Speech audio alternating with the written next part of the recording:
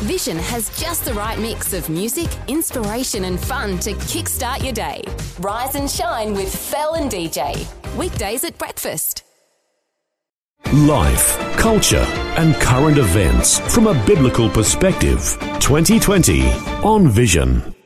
As you know, details about coronavirus affecting people all around the developing world are not so prominent in our media, and probably the reason why the figures are not so accurate, what might be coming from the developing world. Well, it would, however, be a real tragedy for us to think that people in the developing world will just cruise through a global pandemic, or for us to think that lives are less important than lives in the developed world.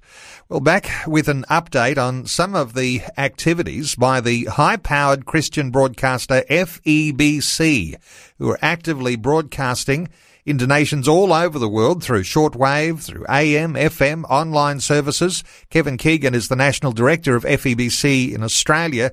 Kevin, welcome back to 2020. Thanks, Neil. It's really great and important to be sharing with you at this time. Kevin, I mentioned that we don't get as much accuracy in the figures, and you've probably got to dig deep to find out what's going on in a lot of developing nations. You've got some intelligence from on the ground in some of the nations where FEBC has programs that are specifically targeted. Let's just start with how things look in India. What is the word on the street that you're hearing of how families are coping with COVID-19?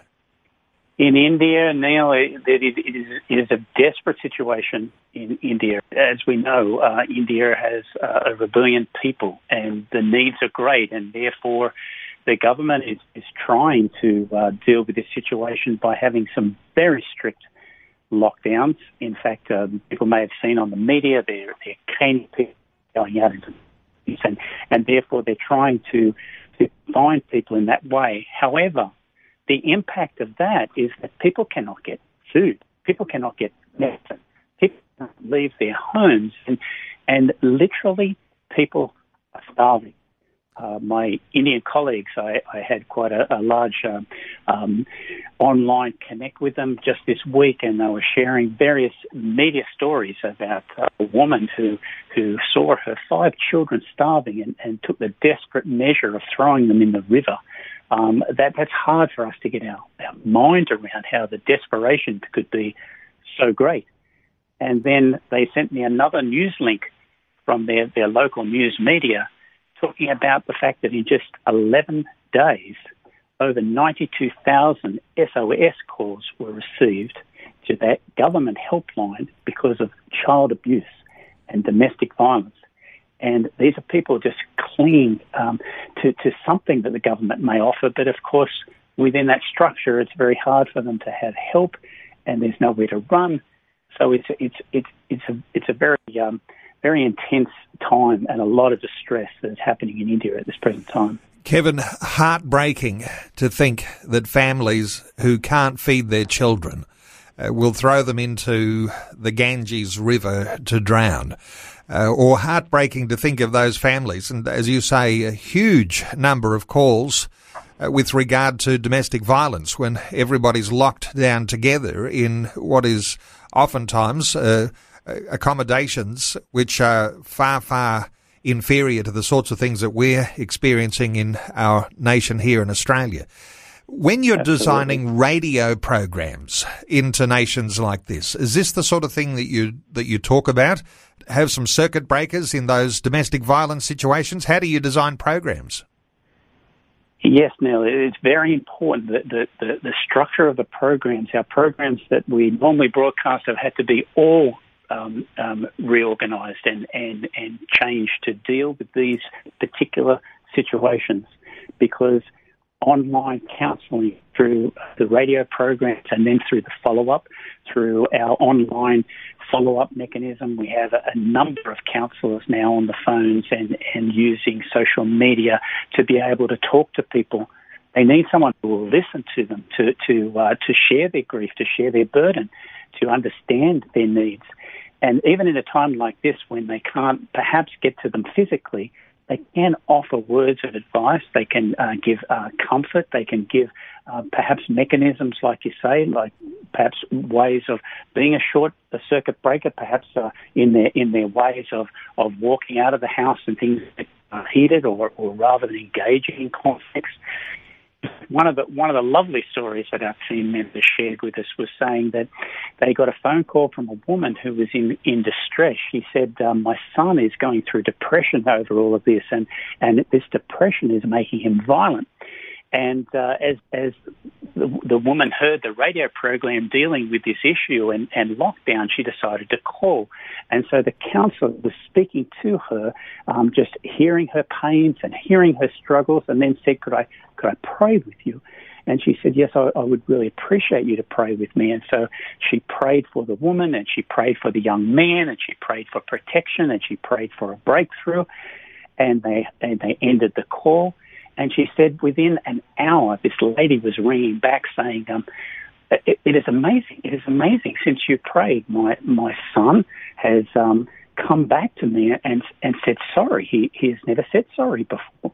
And we praise God for that. And I'm on this call with all these other of our colleagues, and they say, yeah, I could tell you a story like that, or I could tell you a story like that. And so in the midst of this bleakness, in the midst of this darkness, the gospel is bringing hope. It's providing an anchor that reaches deep through the trials and the hardships and struggles, because it finds its basis in God's love, and the love that cannot fail, and the hope that will not disappoint us. And so this is what our teams are sharing and seeking to do at this time.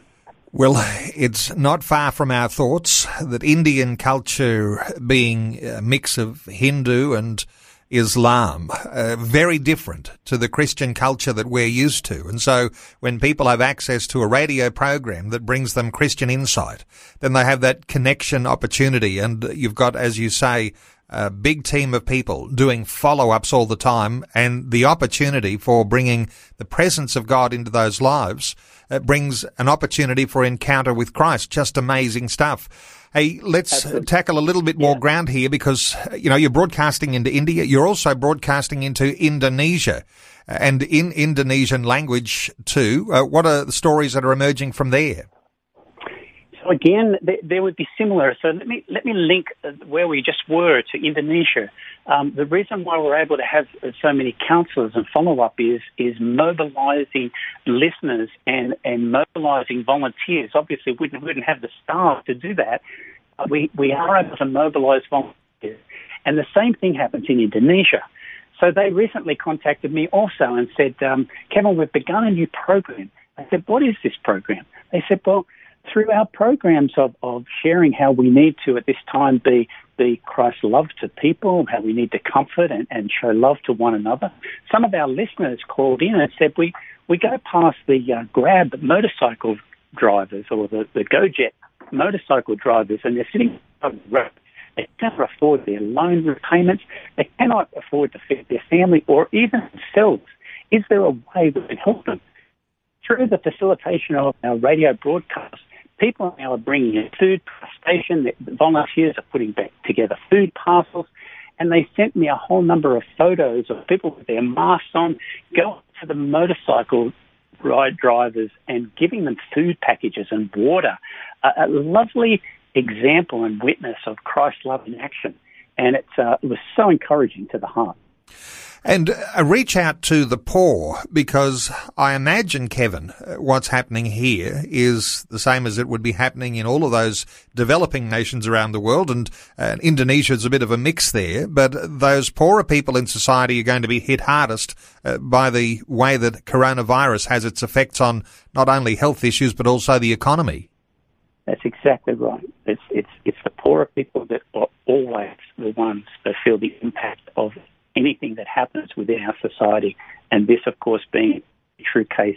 And that's where, if we can utilise through our radio programs a means of mobilising God's church and expressing that love in action, then we have a means of helping the poor at this stage.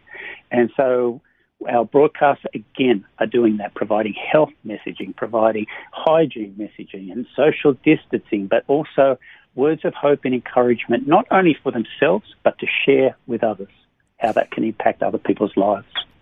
Well, Kevin, no doubt there'll be those listening to us today thinking, I can spare a few dollars to support the efforts that are going on. And let me give the website for people to be in contact with you. FEBC is a international Christian broadcaster, and broadcasting, as I mentioned in the introduction, on shortwave and AM, FM, on online services, but in some sense covering a majority of the face of the earth with broadcasts and people listening in their own language to those sorts of programs that can be an encouragement and to carry this message of the gospel that we hold so dear. It's febc.org.au, febc.org.au.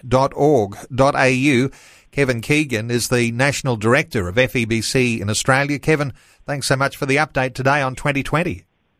Thank you for the opportunity to share these great needs and the way that your prayers and resources can make such a difference. Thank you. Thanks for taking time to listen to this audio on demand from Vision Christian Media. To find out more about us, go to vision.org.au.